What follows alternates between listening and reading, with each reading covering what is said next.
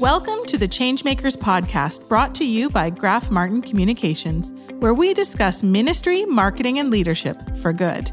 I'm your host, Ellen Graf Martin, and each episode you get to join me in conversation with some of the most interesting changemakers and groundbreakers from across Canada and beyond. Thank you for tuning in to this episode of the Changemakers podcast for a very honest conversation with Bev and Drew Marshall.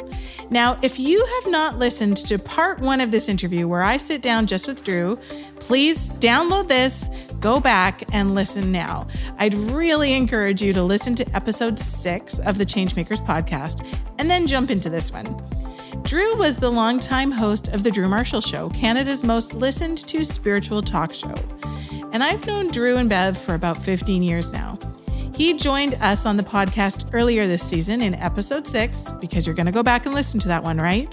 And it was a great, honest conversation about his doubt, leadership, and struggling with his faith. In this episode, I sit down with both Bev and Drew to discuss marriage, what to do when it falls apart, and whether or not ministry is compatible with wrestling with faith. In this episode, Bev, Drew, and I dive deep and we chat about what it looks like to be married to someone with major doubts about their faith, about whether it is okay to be in ministry and not have all the answers, about whether relationships can work without faith as a common denominator, about treating ministry and leadership as a job rather than having a personal relationship with your Creator, and using ministry to mask other problems like a crumbling marriage. It's a great conversation. Let's jump in. Today on the Changemakers podcast, we actually have 2 guests for the price of 1. So we actually have 2 guests. Someone's getting paid? This is still a Christian podcast. So we have 2 guests for the price of 1. We have Drew and Bev. Actually, it should be Bev and Drew Marshall in studio with us today. I am so excited that you get to listen in on this conversation and be a fly on the wall here. If you listened to Drew's podcast already, you kind of know what to expect, but Bev is very different from Drew, and we're going to talk a lot about that and how this works. We're going to talk about marriage. We're going to talk about leadership. Is Drew actually a leader? He says he's not, but I think Bev and I disagree with him. And what does that look like? And what does life look like for them now? Are marriage and ministry and leadership incompatible? About wrestling with faith and all those things. So we've got a lot to talk about today. I'm so glad you're here to listen, and thanks for joining us. So Bev and Drew, I'm so glad you are here. And so, okay, Drew has told us that you started off your day watering horses and cleaning up poo. That was his word, not mine. Mm-hmm. Manure would be the nicer way to say it. Doing the morning chores. Doing the morning chores isn't much. So Bev, what would you say your life looks like now? Well, I have a little bit of quiet time to myself in the morning while Drew is getting his beauty sleep, because he requires a little bit more beauty sleep than me. He does. Hold on. I'm awake between 3 and 5 every morning. Regardless. On my knees before the Lord. Okay, now we're looking to Bev for the honest answer. Yes. BS. So I have a little bit of quiet time in the morning to myself. And then I am in business mode, cafe mode. I am looking forward to making that switch, and Drew's helping to make that switch to help me have more time at the farm, to enjoy the farm, the horses, and the gardens. But yeah, most of my time is for my cafe. And when I first met you, which was a long time ago, it would have been at one of Drew's Christmas dinners, which you were orchestrating in many ways. It was at Teen Ranch. And so yes. Are you still, I actually don't know the answer to this. Are you still at Teen Ranch? You're still involved with horses, but how many years were you at Teen Ranch? Oh, I was there most of my adult life, other than little stints where I worked elsewhere, but mostly my entire adult life as of 3.5 years ago. And then I got into this lovely cafe just as a general manager, and then ended up buying it. So kind of went from being, working crazy hours at the Christian camp at Teen Ranch to having my own business. So you've been in ministry too. So yes, most of my adult life. So I think you are actually in your own right. You've been a leader in ministry, but a very different looking leader than your husband. I think quieter. Is that fair to say? Oh, behind the scenes for sure. I mean, I've had leadership positions, being in charge of things, but I'm a little bit more behind the scenes.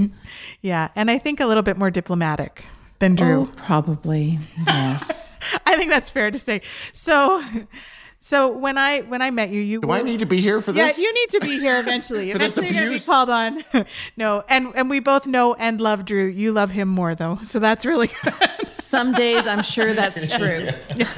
So, one of the big questions. So, if anyone has listened to the first podcast, they know that Drew has been a public doubter, and you were working at a Christian camp, which is an interesting dynamic. And so I guess one of my big questions for both of you, but you first, Bev, is how does that work? Like, how do you be working in the work that you do and be married to a very public wrestler doubter? And I would call him a pastor to the spiritual vagabond, which, that's a new thing for you. But yeah, how does that work? I think he kind of said it in the last podcast where there is a certain thing, that's just Drew. He's going through something right now. I thought it would be a fairly short phase. I thought, like he said, we all wrestle with that at some point, but I thought he was just wrestling that had to find out some things. But sometimes as young people, especially in Christian camping, you come to faith, that you just adopt that faith, you go with it without having those early on checking out for yourself. So I thought he was just having that moment where he wasn't sure and asking the questions, but I thought it was going to be much more temporary than it is. Mm-hmm. Like a crisis of faith. Yeah. And then you come out the other side. Right, exactly. I just thought he was, that's a good way to put it, a crisis of faith. So I didn't think it was going to be an ongoing thing, and I didn't think it was going to be quite such a grand scale. But it's been very interesting for me to come alongside, because it hasn't really affected me and what I believe, but it's been able to realize that there's so many people out there that doubt their faith. And I'm very much like you, where I think I have a spiritual gift of faith too. So we just take things and we believe them for what they are without asking the questions. And we don't need to ask the questions. So it's just there. Where so many other people don't have that. So as you get older and you maybe come out of your, how did you say it? Cocoon? Well, not even cocoon, but your whatever religious tribe that you've grown up, whether it's a church or a camp or evangelical or whatever it is, they form your opinions. So when you start looking outside of that and talking to the bigger family and seeing what they believe, you think, oh, okay, well, there's more questions. So I think Drew was ahead of his time, even more than me, as far as asking the questions and not believing things just for the sake of believing them because of the tribe that we were brought up in. Mm-hmm. And yours, would you still call yourself part of the tribe or of the family? Yeah, I'm not near as involved as I was. And I think part of your identity when you're in Christian camping and working in ministry, it becomes part of your identity as opposed to your relationship with the Creator. So I think, and I think people who have a strong faith too can sometimes let go of that strong relationship one-on-one because the faith is there, as opposed to doing it in and out and orchestrating it through your job or whatever it is. I guess kind of even like pastors, it's a job. Sometimes when you're in ministry and it's a job, it's very easy to blur those lines a little bit. Oh, that's really good. That is really good. You married a smart woman, Drew. And that is really great insight, because I do think, and so I think what you just said, I have to remember exactly, I don't want to misquote you, is that sometimes when it's your job, it can be about the job, except for your and not your relationship with the Creator. And that's a trap. And I've seen it. I've experienced it myself so I've been working as a professional Christian. I do that in air quotes because I don't think you can be a professional Christian really, because it's your relationship with the Creator that becomes your career. And so that is something that I want to think about and I want to talk about a little bit. So what does that look like as your husband wrestles? Like, so Drew, you've seen a lot of people who this is their job. And I mean, so for people who are listening, this is them too. But are we not all sick and tired of hearing ridiculous stories about spiritual leaders tanking like the rest of us tank, but it becomes a public thing because of the hypocrisy associated with it? Are all sick and tired of hearing that? So step down, get out of it, you moron. Grow a pair. And we might say it differently, Bev and I. No, because this is what I'm saying. This is how it happens. The job description becomes a way more important thing than the actual spiritual growth that the job description is about. Yeah. Yeah. And so it's interesting because I had Allison Alley on the podcast. She's the new CEO and president at Compassion. And she was talking about one of her guiding principles. The first one is rooted. And that's about that her relationship with God actually has to be rooted before any of the other stuff happens. So like that is a huge intention for her. And I'll tell you that I don't know too many. I do know a lot of leaders who are very rooted. But I would also say I don't hear them articulate that very often. Like, so if I had a young leader that was near me, what would I say? Because people always come asking, how do I grow my platform? They don't come and ask. And so these are big questions for you guys too. What's their platform? What does that mean? How do I become famous? Tell me how I get to that? I get asked that all the time. So about how do I grow my platform? But very few people come and say, how do I become more rooted? And like, how do I actually grow deeper instead of wider? I know this blows his mind. I'm a Christian marketer. And so I think that they think like that's my job, is to make people famous. But the reality is that our job, for me as a Christian marketer is Hold on. This is the antithesis of Jesus. Even people who are ignorant about Jesus know that Jesus had something to do with, if you want to be a big deal, get small. Yep. It's true, says the man who had 200,000 people listen to his show. So but people want that. People want the 200,000. But I think the only we talked about this already. The only reason that grew was because I wasn't an answer man. Was because I wasn't a leader. It was because I was a knucklehead, going, what? Yeah. This is the thing. I'm sorry, I've just hijacked this, but it angers me when people accuse me of doing things on the show for ratings. Obviously, I want to make it an entertaining show, but I never knew if numbers grew or tanked. I didn't know those numbers ever. I was just told an average. This is what you listen or whatever, or how many people listen. It blows my mind that people would come to you and say, "In my ministry, how do I become famous?" Yeah. And they would say it in different ways.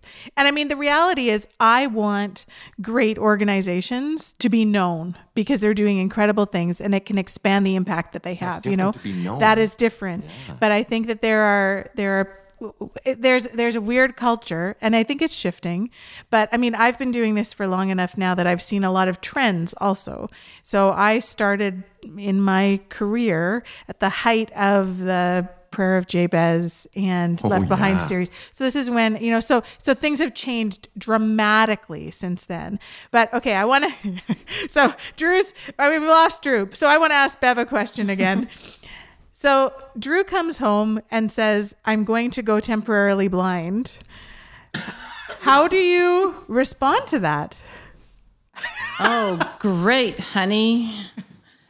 No, I mean, obviously, whenever Drew decides to do one of these things, it's his thing. So I've always been very busy with what I do, and then his thing has been his thing. Sometimes the crossover effect of him doing his thing really affects my life in a lot of ways, as being blind might affect someone else's life, living in a home and going places and driving. Even, him giving up his phone and now truck. Because he needs yours. He's not using one. He still needs yours. Goes, did you make that list? I said, no, you've been on my phone calling people. I haven't been able to make the list. So that's just part of the partnership, but that has been our lives. So that's nothing new to me. But I just like to say, I think Drew's charisma comes in his authenticity. Mm-hmm. Like even when we were in Australia, we went there to help someone else with the camp. We didn't go there for him to pastor. And based on our life experience and being in the camping ministry, Drew had done some Bible college courses, looking to get a job. He got offered a pastoring job. And that job, I don't even know what the numbers were, but the evening service, which is the youth service, grew. The young adult, the beach crowd. Everybody who has a pulse is on the beach during the day. Then they go to church at night. They don't do Sunday morning church because life's too short. You want to be on the beach. Yeah, for sure. So that service grew in leaps and bounds and packed out from, a handful of people over the first couple of years we were there. And I think that was because he was different, because he wasn't saying he was all that and a bag of chips. The 80s call, they want their saying back. He was authentic in his struggles and his beliefs and how he would read, have a sermon on something. He goes, what do you think? I really thought, So it was so new and refreshing to the congregation that people were coming out of the woodwork. So I think his approach to life about wanting to be real and wanting to ask the real questions. So his struggle with faith, that just makes sense to me because it's real. Mm-hmm. And I know over the years, there's been so many times that he has asked for that burning bush or that fleece or that tangible, God, where are you? And because he hasn't seen that tangible fleece, physical evidence, he's had to struggle. Where I have seen for the time we were in Australia, the way God used him to work through so many lives. And there you could have 20 people that would say, oh, God used Drew in this way, and this way, and this way, and tell you tangible, hands-on things that where God had used him.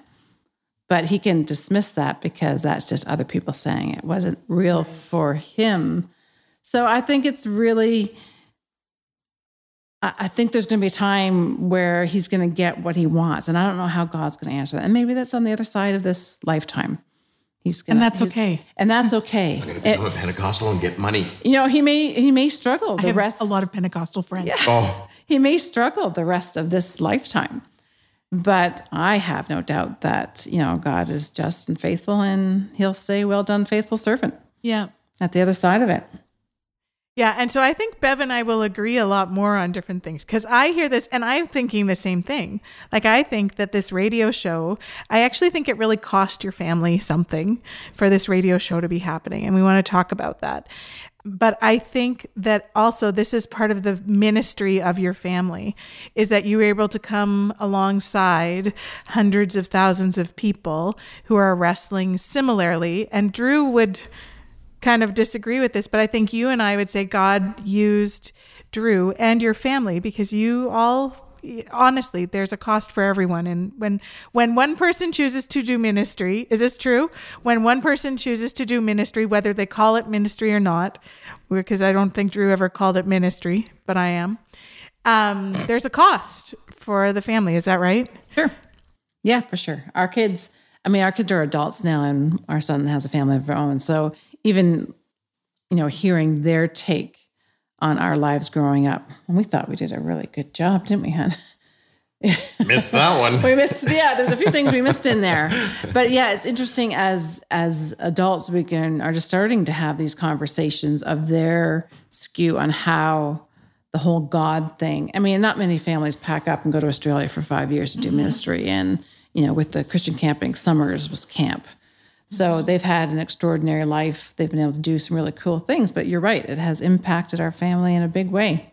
Some really great things, some not so great things. And so I think it was probably the first time I physically met Drew was probably at the Christmas party. I remember driving through a snowstorm to Teen Ranch. That's right. And having Bev there. This is probably the first time I met you as a couple. And you guys worked great together. Like, it was cool to see. It was a really good event. One time Drew smoked us out. He didn't open the flue. Okay, hold on a second. Don't wreck a good story with facts. The flue was jammed and I didn't know it. I lit the fire, smoked out the dining hall. All the exciting. guests were choking. Yeah. I think you threw it through the screen. I did throw a burning You log did, through actually. the screen window. Through the screen. So it was exciting. You guys have had an exciting marriage. And then one of the hardest calls that I have had from Drew was when he phoned and said that your marriage was no longer. You're in the room together, so there is obviously a bigger story of this. But how does the cost of ministry get you to that point? I think in the name of God and other people in the name of whatever, whether it's financial success or whatever it is, you make excuses for being busy and working. And I think when you're working for God, you can give yourself that pat on the shoulder and saying, well, all these hours, it's not for me, it's for God. And I think in Christian ministry, I mean, you have workers and you have non-workers. And if you happen to be one of those that are the workers, you just keep working till you either burn yourself out or, you hear about, a lot of times people being burnt out. So I think I am naturally that worker. I don't like to say no to anybody, so I take things on. And I think as our marriage got worse, and sometimes I just naturally poured my heart into what I was already doing, which was working. So For the Lord. For the Lord. And for, ministry that I loved, I still love. And it was easy to do that because it was something that I love to do. And you do say, oh, it's for God. So it's, there's less guilt involved. Yeah. And you can justify it a whole lot more when you can say, this is just what needs to be done because this is what God's doing. And when you have that gift of faith, it's easy to believe that it's good. Yeah, I get it. I get you, Bev. And that communicated to me, actually, her pouring herself into ministry or work. As you're wrestling. So she's pouring herself into ministry, into what God's doing. I'm wrestling. You're wrestling. I'm a wrestler. I'm a full-time wrestler. That just sounded weird, in didn't more it? clothes. Yes. Than, yeah. Not quite in shape, but... and so I'm really lonely in my wrestling, and the only person I have ever cared about is the person I'm with, and that's been Bev.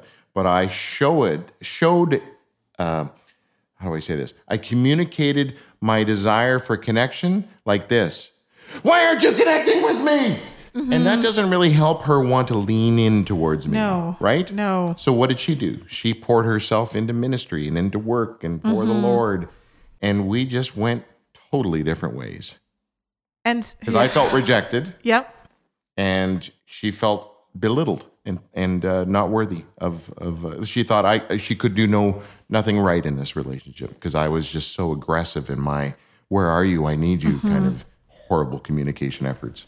And I think I'm fairly confident when I say I'm guessing that you are not unique in this. So that when what you describe is actually not unique, because one of the things you said in our last podcast was, for people who are in ministry and you know you're wrestling, you should be getting out, you need to just, so you said it a very sexist way, yes. But you said you need to stand up and you need to be strong and say, I need to step out, make a courageous choice. I would say, you said it a different way. I would say, make a courageous choice, be who you are and step out, have the wisdom to step out when it's time. But when you've got a spouse who's wrestling and you're disconnected, and maybe this is where your identity is, because that can also happen in ministry, is that your identity becomes your ministry. And this is what you were saying before about I'm a pastor. Oh, so you don't work at the post office? No, I'm a pastor. Yeah. Well, how hard is it to give up that name tag? Well, and well, it depends on where you live in Canada. It might be easier than some places than other. Yeah. But and I think, and also in changing times, it might be harder to call yourself sometimes a pastor than that. Yeah. But well, hold on. But there's another angle to this, Ellen, and it's as you guys have been talking about, thinking back to Yaconelli and his book Messy Spirituality. I remember him painting this picture of, wouldn't it be? Oh no, it was a story about a guy who got up to deliver his last message as the pastor, and he said, "I'm stepping down because I'm having really bad doubts about this whole thing, so I'm stepping down as your pastor."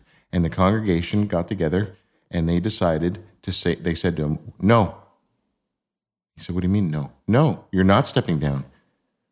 "Well, what am I supposed to do then?" "You're supposed to stand up there every Sunday and work through what you're working through as our pastor, and we will work through it as a congregation openly."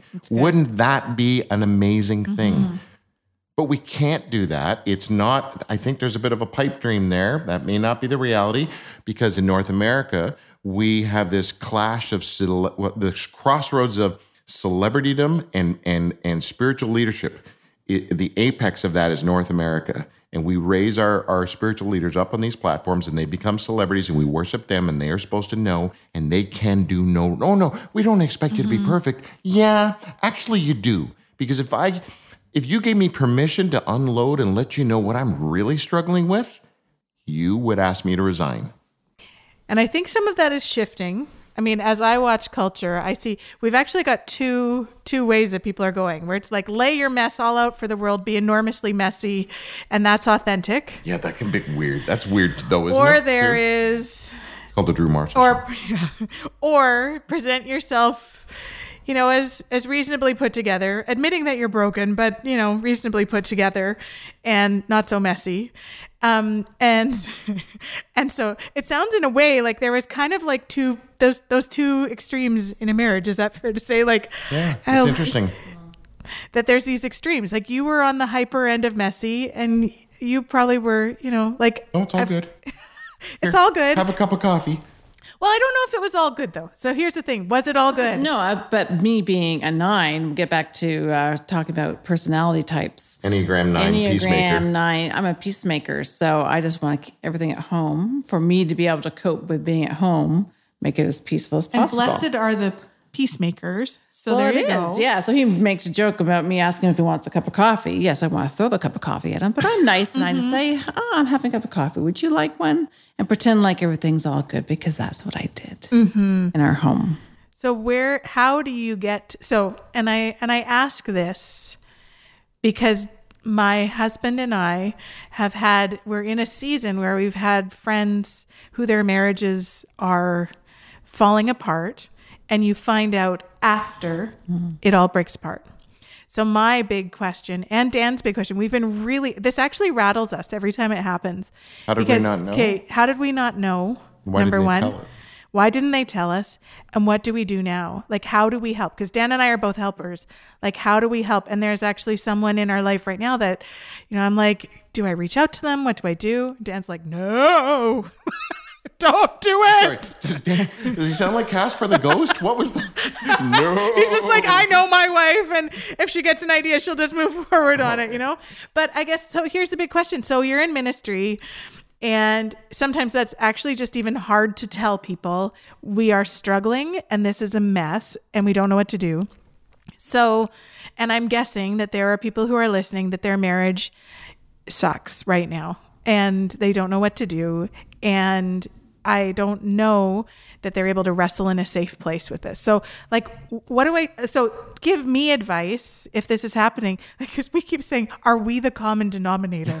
And I don't think we are. However, we don't want this to happen. This is one of those things, you see a partnership that you're like, man, they need each other. Like, you guys need each other. So. Oh, I don't know. I think there's a bunch of things. On, she said, you need each other. You know, I don't know. Well, I was convinced that we didn't, though. I had got to the point. And you don't need me. Well, this is like 29 years into our marriage, right? So we weren't newbies at this. I had convinced myself. And for me, I was hitting the big 50. I'm thinking, what does my life look like for the next 10, 20, 30 years? Who knows what I'll have left? So there is a reckoning when you go, wow, you look back. What have I done? My kids are growing. What do I see for myself? And I was desperately unhappy at home. We had tried marriage counseling things over the years, but I had myself so convinced that I was never going to make Drew happy. And we were two totally different people that there was no common denominator. And I think for us, the separation that we did when I decided to call it off, I mean, his reaction. That's a big deal for a 9. Well, it was huge. But that's what 9s do. They have those definitive, maybe once or twice in their life, moments where it's boom. Here's the decision. Sorry about your sound level as I hit the desk. Yeah, so I just went, okay, this is it. So, but in hindsight, that's what Drew needed to take a big look inward. And for me, it wasn't about, there's so many extenuating circumstances why we didn't have any of that jazz other than our relationship wasn't what it should have been. So there was no extra circumstances other than we were both not happy. It wasn't getting any better. We were living separate lives for a few years before we actually separated. Kids out of the house. Yeah. So, but what's your name again? Ellen. Ellen's question was, what advice do you give to her and Dan as you got all these couples and there's 3 great questions. How did we not know? Why didn't they talk to us about it? And what do we do now? Like, what do you say to the helpers out there that have people who are around them whose marriages are tanking? What do you say to those people? When they're tanking, it's almost already too late. I guess it's depend if they're open to, if their mind is made up that it's over, I think it's different than, oh, this isn't working well, what can we do? So there's 2 totally different mindsets. But it did take looking inward to both of us, especially to come back together. Because to me, it wasn't about somebody else or something that I wanted for the future. I just knew that I wasn't happy and it wasn't working. And to continue in that did not make any sense for me. So I needed the break to even figure out who I was. Let me because you guys were married young. Very young, and had Josh right away. I knocked her up. Yeah. Yeah, so Did we not say that either? You're fine. So yeah, our circumstances aren't the typical come together circumstances. Everything was bliss in the beginning. We've struggled. They're actually not atypical. Okay, we struggled from the very beginning. Yeah. And we've struggled well, and we've had bouts where we've, tried to figure out what to do, and it's good for a while, and then it's not good for a while. So why don't people tell you in advance? Oh, come on. It's so embarrassing. And then if you're in the tribe, the Jesus tribe, dude, that's embarrassment times 20 or whatever. I don't know, use a bigger number. It's embarrassing. Failure. We hold marriage up in the Jesus scene really stinking high. Mm-hmm. And it's not as you've said this numerous times in these conversations. Times are a-changing, right? It's not quite as wacky as it used to be. And divorce is, being talked about a lot more and looked at. But the bigger question for me in your question is actually, why don't we ask the questions? Yeah. People are not question askers. And we don't even worse, want the answer. We don't want the answer, but you know why? And that may be a good thing, because I think at the bottom of all of this is we are horrible listeners. This is why with my show, I wanted it to be 16 years of me asking people questions. My role model for talk show stuff was Johnny Carson. Johnny Carson would have the odd goofball bit that made people laugh, but then everything else was about the guest. So am I hearing you say, if you want people to tell you, ask. Be a better listener? Yes, start. We all need to be better listeners, all of us. And I think one of the things you talked about in our first podcast is this certainty, this myth of certainty. And I wonder if part of the reason why we're not good at being askers is because we don't know if we'll have the answer when the person tells us. So good. That's the subliminal message we get from the evangelical Christian tribe is you got to have the answer. You got to have it. It is a culture of answers, as opposed to Judaism, which is a culture of askers. So can you be a Christian? And I'm going to ask Bev, because I think she and I agree maybe on this. Can you be a Christian and not be a certaintist? Like, you can know some things no, Drew wouldn't say this. I feel like I can know some things for sure because I feel like it resonates with I know it. But can you be a Christian and not know all the answers? Like, can you be in ministry? Maybe. I think you can be a Christian, but can you be in ministry and not know all the answers? I think you have to be, because then you're not real. And I think this younger generation, if you pretend to know all the answers, and if you're not vulnerable, they sniff it out, and you're not authentic, you're not worthy of even being listened to. So I think there's a lot of times we don't know the answers. And I think we're in a new season of needing to wrestle with that, of what does it look like to be authentic and not know all the answers, and also not be kind of a jerk. Or, it's okay to not have all the answers and to say, hey, and so we've talked about Bruxy quite a bit, but I think that's actually one of the gifts he gives, is that he's very good at wrestling through things and saying it's okay to not have all the answers, and that this is actually, because we go to the meeting house, and so he has a lot of times that the best way to have a spiritual conversation is to listen and then to not believe you need all the answers. And so I maybe I'm just parroting Bruxy subliminally, but Isn't there a in saying that infringement here, there could be, but I think that's part of it. And so I think in marriage, I think if we are honest, in marriage, none of us actually have it all together.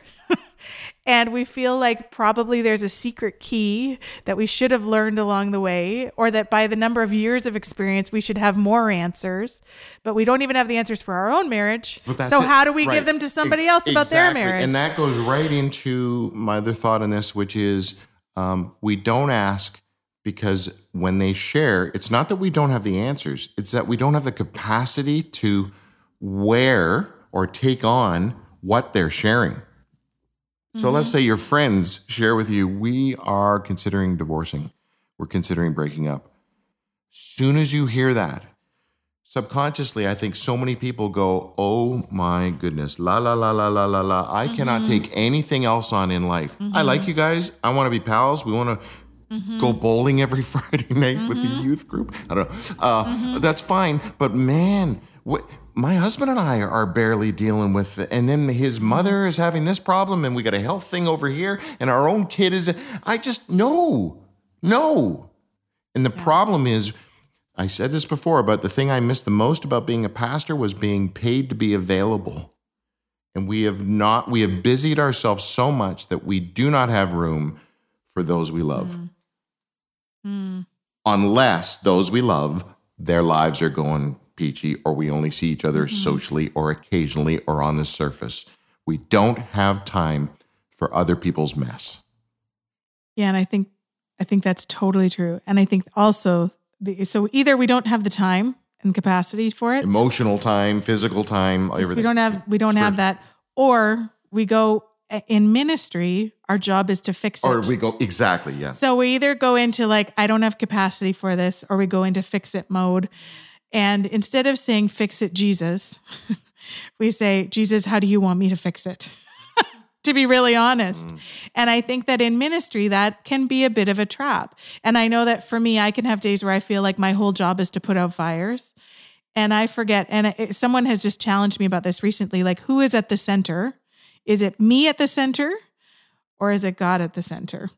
And, with my child, do I think that actually I put myself in the center of all of her life and that God is part of this? Or is it actually God is at the center of it?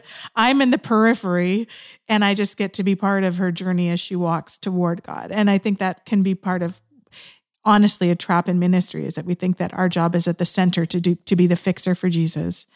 Is that fair? Yeah, I think in a lot of relationships, we get so busy doing the day-to-day.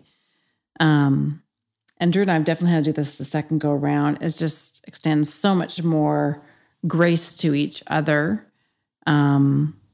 Because I don't know what he thought, but I thought the second time was going to be so much better, and a new understanding and we've got new revelations about each other. You guys are more perfect. We're definitely more perfect, but the same triggers are there.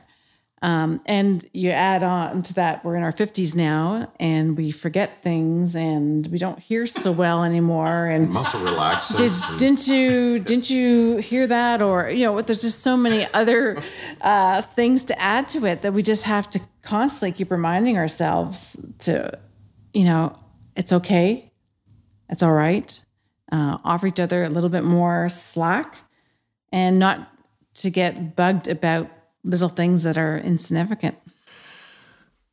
I love the lead up of that. No, hold on. A lot of words are coming. Because, okay, look, there's the dude who's got 4 kids and the only job he can get is at the factory working midnight shifts and he's doing it. Mm-hmm. And then he has to, in order for things to, he picks up another part-time job or something.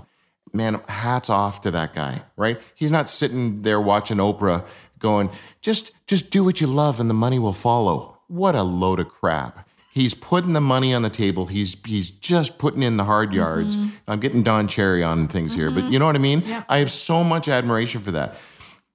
Because, imagine him listening to me going, no, you just need to slow down, right? Just create space for people and, maybe twiddle your thumbs in the corner and wait for somebody's life to fall apart and then you can be available. Wouldn't that be nice? Oh my goodness. He barely has time to sleep, let alone spend time with his kids and et cetera, et cetera. So there's that. But then in the Jesus scene with the Jesus people, I wonder if we should, I just said we. I wonder if we You've said it a few times today. It's my influence. I wonder if Jesus people should be the leaders of better time management and creating space for the what ifs, for the maybes, for the friends of mine wrote the books God Winks. Mm-hmm. So for those moments where you have the encounter with that random person that you would never have had if you had filled your life with as much stuff as everybody in North America seems to be living. The rest of the world does not live like this. Yeah, and I think when we are in ministry, and because Bev, you talked about this, but I think because I was a missionary for 5 years, I've been in ministry for a long time. Because I was 21 or I was 20 when I started, so that is actually a while ago. Oh, she was about to let the math out of her mouth. More than a couple decades. So there we are. But I would say I heard a lot in my early ministry life. It is better to burn out than to fade out, which means you do whatever it takes. And I've shared this with different people that actually, so it's actually not the church or a God thing that I've had to, because God never said that. God gave Sabbath. And so it's a human thing, like this idea of I need to burn out instead of fade out. But what does I need to burn out? If I burn out, which, as a family, we've even been wrestling with for me, because I carry a lot. So, if I burn out, what happens to our family? But I think that's actually something that we do need to continue. And I've been working on healing from that mindset for a lot of years now, because it's easy to do that in a Christian business, because who do I work with? I work with ministries and I care about them deeply and I care about what they're doing. And so that has a toll on a family. And whether you're pouring yourself into it intentionally or unintentionally, that's so easy to happen. So, okay, but we need to go back because we need to hear this, because you said our second go around. So, there was a gap so we adopted our daughter when, 7 years ago or 6.5 years ago. And so I didn't get to talk to Drew as much then because my life looked a lot different. And he gave me space probably because I was now an adoptive mom and he had an extra special part for me, a special grace for me because of that. Because I'm adopted. Yeah. And so this adoptive mother's heart in me, you would just give it space. But so I hear, and I go home and tell Dan, I was devastated when I heard that you guys were splitting up, because you guys are great. And I get emotional. Like that makes me tear up actually. Like I was devastated. And then things go by and Drew's, because this is just after the Camino. So you're telling me about the Camino and not talking, which was also I actually think you've had tangible God moments because you didn't talk for 3 months. No, that was a tangible God moment for everyone else. And then you had another tangible God moment when after your marriage had dissolved and fallen, like it was gone. Bev left. And I didn't mean to sound like a victim there. No. Bev left and it made sense. Yeah. And I think we get that. Okay. Really? I didn't have to fill that blank in the most loving way. Okay, I say that. Got it. Yeah. But then I get a call and it's changed again. So you also didn't call to say, hey, this is what's going on. It was just like, hey, guess what's happened? This is, not Bev's back, but that kind of idea, and that was I think that's a tangible God thing. Like this is a miracle that you saw in your life, whether you see it that way or not, I don't know. But I see, because that doesn't happen too often. This is very unusual. So couple separating for 2 years and then getting back together. Were you actually divorced? No. Or it wasn't done? No, Bev is heading right to divorce, and I probably pathetically begged her to just not do anything for a year. And then a year turned into maybe a year and a half. And then about a year and a half, we had to sell the house. We were forced to work together, getting the house ready. Normally we'd kill each other in that kind of a scenario, but it was enjoyable. It was more than enjoyable. And then we said, hey, do you want to do this? Do you want to hang out? And then it was like, wait, is this dating? What? No, it was building a friendship, a safe place where we became friends, probably for the first time. We were never friends. That's so good. We dated shortly, got pregnant, got married, never had a friendship. And all of a sudden there was this friendship, and it was, wait, is this, I don't know if this is the right time to share this or not, but I had an opportunity to legitimately take on the single mind. Time up. An angel just got its wings. This is my chair hitting the table for people listening. So I legitimately allowed myself to go, you know what, Bev's not coming back. Like I've suggested and hinted and wondered and hoped and did it. No, she is happy being on her own. For her, it's not about getting into another relationship. She got 2 cats. She lived in a farm. She got a dog. She got the cafe. She's in a Hallmark movie. Oh, she created her own little Candace moment. It was beautiful. So the next thing that happens is a man in flannel. Yes. Oh, on a snowy day. So I had to sing, allow myself to sing. What I'm trying to say gently or awkwardly is, I considered what the possibility might be like with that person as a potential future partner, or maybe that person, or maybe that. So I allowed myself to go down that road mentally and think about it. Many people that came along. There we are. Anyway, and holy cow. I did not know what I had until I lost it, proverbial thing. What I found out was my priorities became very clear. What do I want in another partner, in a wife? First thing, common sense. The amount of people out there without common sense is unfreaking believable. Bev's got it in spades, to the point where she's a little too common sensey and not enough, hey, let's snuggle on the couch. You know what I'm saying? Okay. Second one is no drama. Third one, no games. Bev doesn't know how to spell drama, and she just doesn't do games. Just so good. And that stuff is out there in spades. Dopey people loving drama and needing to play a game somehow. Whew. Duck that one. That's so good. And you guys, now, how long have you been back together again? In a while. No, it hasn't been. It's been 3/4 of a year. Well, we rededicated, because we never officially divorced, so we rededicated our vows in March. Okay. On a deserted island off the coast of Mexico.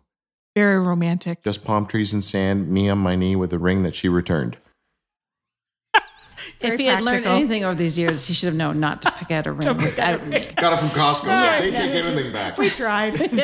So, and I guess one of the things that in this, so I think there would be people who would say the reason we broke up, and you would hear this in Christian circles, is that we were spiritually incompatible. And I like, there would have been people That's who. a phrase? Oh, I could. Yeah. Have you heard it? So again, that's an oxymoron. So there would be people who would say, well, Bev, you have a deep faith. You've, stayed true to this.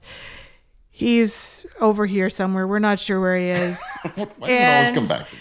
And so, they could have, like, people actually could have said it makes sense, but I think that, and they did. Yeah, did they? Sure. So I guess one of the other pieces is, can you be, you can actually be in relationship with someone because you were before and now you are again with someone who you actually have a very different spiritual experience in Christian, especially specifically in Christianity, than each other. Like, you actually can be compatible and not necessarily, I'm doing air quotes, spiritually compatible. Is that fair? Oh, definitely. I think it can be, but it's not where I want it to be either. If I had my dream relationship, we'd still be involved. Maybe not necessarily with a church, but with another group of believers. We used to do like home church or home Bible study groups. We're just connecting with other people, networking. So that's not what she's asking. But in our relationship, yes, it's not where I think I would like it to be, but we're building on that. But am I okay with where it is? Yeah, we're compatible. Mm-hmm. He doesn't. He doesn't care where I'm at. I'm not always poking at him. How are you feeling today? Do you want to do this? Do you want to go to church? Do you want to do this? Did you see Jesus today? Yeah. Did you? It's the fleece out there. So no, I don't think that is something that has to be a common denominator like it is. I think you can struggle through your relationship without having that common denominator. Is it better? Obviously. Mm-hmm. But no, I think we found our way. Were we spiritually compatible? I'm just still freaking out over that phrase, right? You're going to get hung up on that. We don't need... No, because you start to sound like Gwyneth Paltrow here. This is So the concept of spirituality should have something to do with you being less and others being more. There should be a servant aspect to spiritual growth. For example, someone says, I'm spiritually mature, means they have a mental health problem, because that is an oxymoron. That's the most ridiculous statement in the world. There's no such thing as someone saying I'm spiritually mature. It doesn't make sense. So, as far as what was the phrase again? Spiritual compatibility. If there is a spiritual dynamic between the two of you, in the two of you, and between, so first of all, if there's a spiritual dynamic in each of you individually, there's going to be a spiritual dynamic between you. And if there's a spiritual dynamic between you, then compatibility it's not the goal. That's not the idea. It's not about being compatible. It's about what takes precedent over compatibility is a service. How can I serve you? And I struggle as someone who thinks far too much about himself as an Enneagram 4, not a narcissist, just a bit of an in my head, thing. Yep. And I tend to brood over things that aren't real. Yes. I have to continually pull my head out of the largest orifice of my body and go, dude, it's not about you. Mm-hmm. Mm-hmm. Yeah. And I mean, to me, when it's spiritual compatibility is not actually the litmus test for me. I'll just be really honest about that. You hear it. It's an evangelical, again, air quote thing to say. But I honestly think, like, are you okay with each other wrestling with your faith and as it is too. You know, like, I guess this is the question, can we be okay? And I think the answer from you guys is yes. You can actually be okay and be in different places and be heading toward, like, that idea of Jesus at the center means that you're heading toward him rather than you being at the center or you being at the center, even your marriage being at the center. You are two individual people heading toward the same location that looks very different for each of you. Is that fair to say? Sure, but we all grew up with this, with being taught about the family. You know, the husband is the head, you know, and you lean, and you know, and there's this, you know, as a couple. People, I don't know if there's a video or audio, or whatever it is, but I'm making a teepee with my hands. Or, as a white guy, am I allowed to say teepee? So you go like this, and they're leaning on each other, right? And that's what you do as a couple, you lean on each other. But no, that's not what you do, especially spiritually, because when one person goes, oh, I'm not sure there's a God anymore. Well, look at the precarious position the other person is in. They're ready to collapse on, like, as well, if that is your definition of collapsing. But if you are two people, just what you said, Ellen, God created Bev and me individually, and our growth is not dependent on each other. And it's the same thing with happiness. Happiness is a cheap word. I've always gone for peace, but my happiness or peace, it's really hard. Hold on, let me change this. It's really hard for Bev to like me when I don't like me. Did that tie in with what I said before? Or was that just like a second thing to say? No, I was talking about happiness and compatibility. Yeah, and the only reason Bev decided to allow me into her beautiful life, peaceful life that she created again, was because my happiness was not contingent upon how Bev and I got along. And hers wasn't either at that point. Yeah. It sounded like you had a pretty good thing going on. She grew a pair. Yeah, it's good. So, okay, and we need to wrap this up. We could talk forever, but I think that this conversation, and so you guys are probably the most honest couple I know to talk about ministry and leadership, even though Drew doesn't say he was a leader and Bev and I disagree with him, and marriage. And so I would say, because we've talked about, like, who do we hope is listening today? I'm thinking, okay, like a 35-year-old ministry leader. I don't know if this person is male or female, and they are struggling and their marriage is not what they think it should be.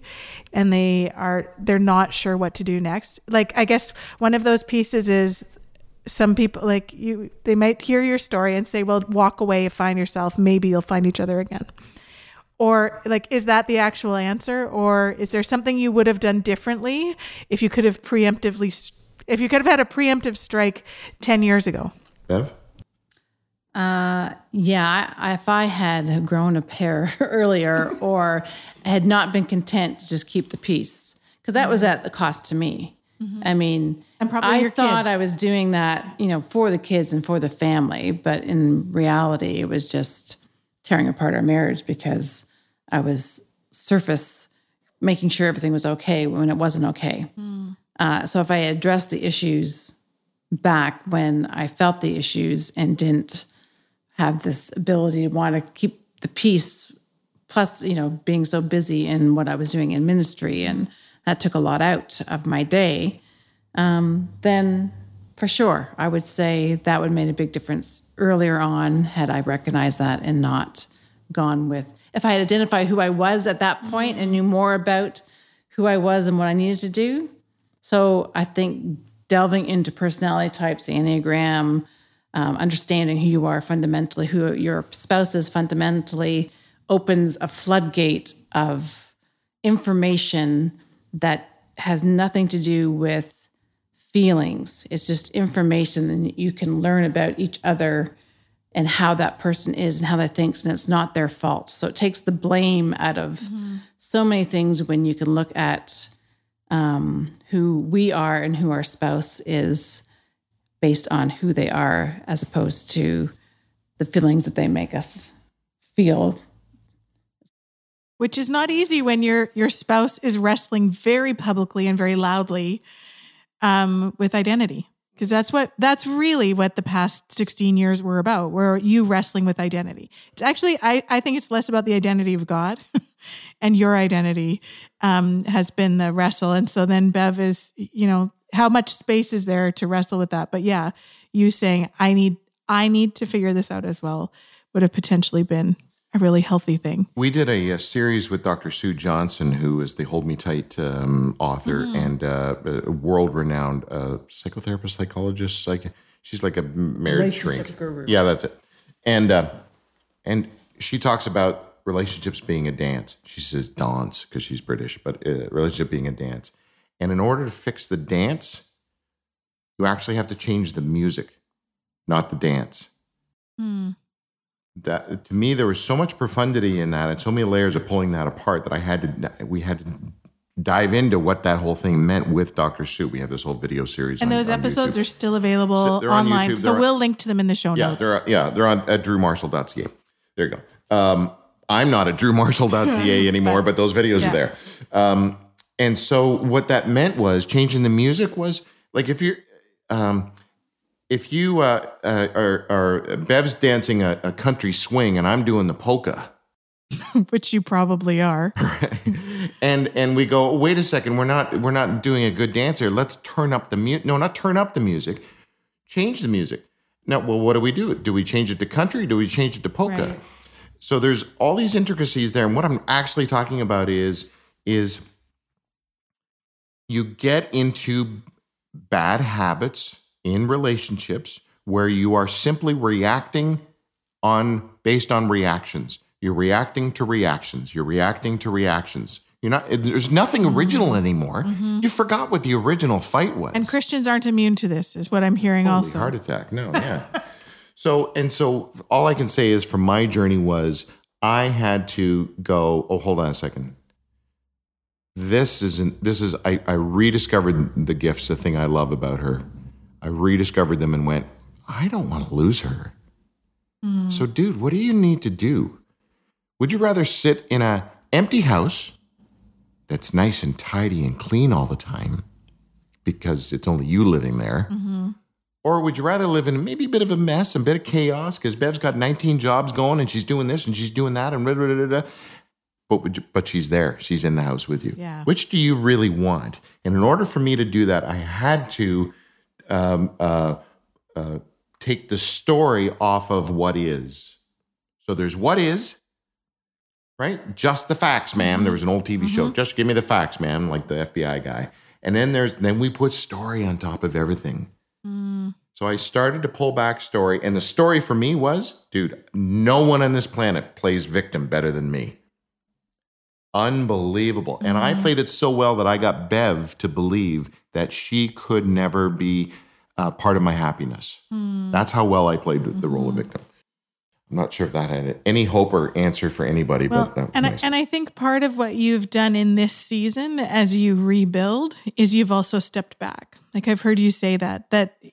So Bev, you've stepped back from that ministry that you were pouring yourself into. Then the danger is pouring yourself into something else, right? But, and I know that because I am that person. And so I put my hand up there, but I think what I've also heard you say is that you've stepped back. And so, so we've talked about this a lot of times. We don't need to go back over it again, but because people just need to listen to the podcast, maybe rewind it if you've missed this, but, that it can be really hard to do that in ministry when your identity is tied up in ministry. So identity is, I'm hearing a lot about identity and taking that step back. I don't know, because Drew does everything extreme. I don't know if everyone will give up their phone and their everything and then just go do barn chores. Do barn chores. Oh, sorry, do barn chores. But I think that actually is a huge piece of it. So I'm so glad that we've had this conversation, enormously candid, which is great. Drew's a little less candid when Bev is involved, which is also great for me to see. So if you wanted the super uncensored uncut version, go back to the first podcast with Drew. But thanks for being here. I'm so glad you were here today. Thanks for doing this. This is important stuff, Ellen. There's very few people that are doing what you're doing the way you're doing it. Thanks for not soaking this whole conversation with candy floss and rainbow farts.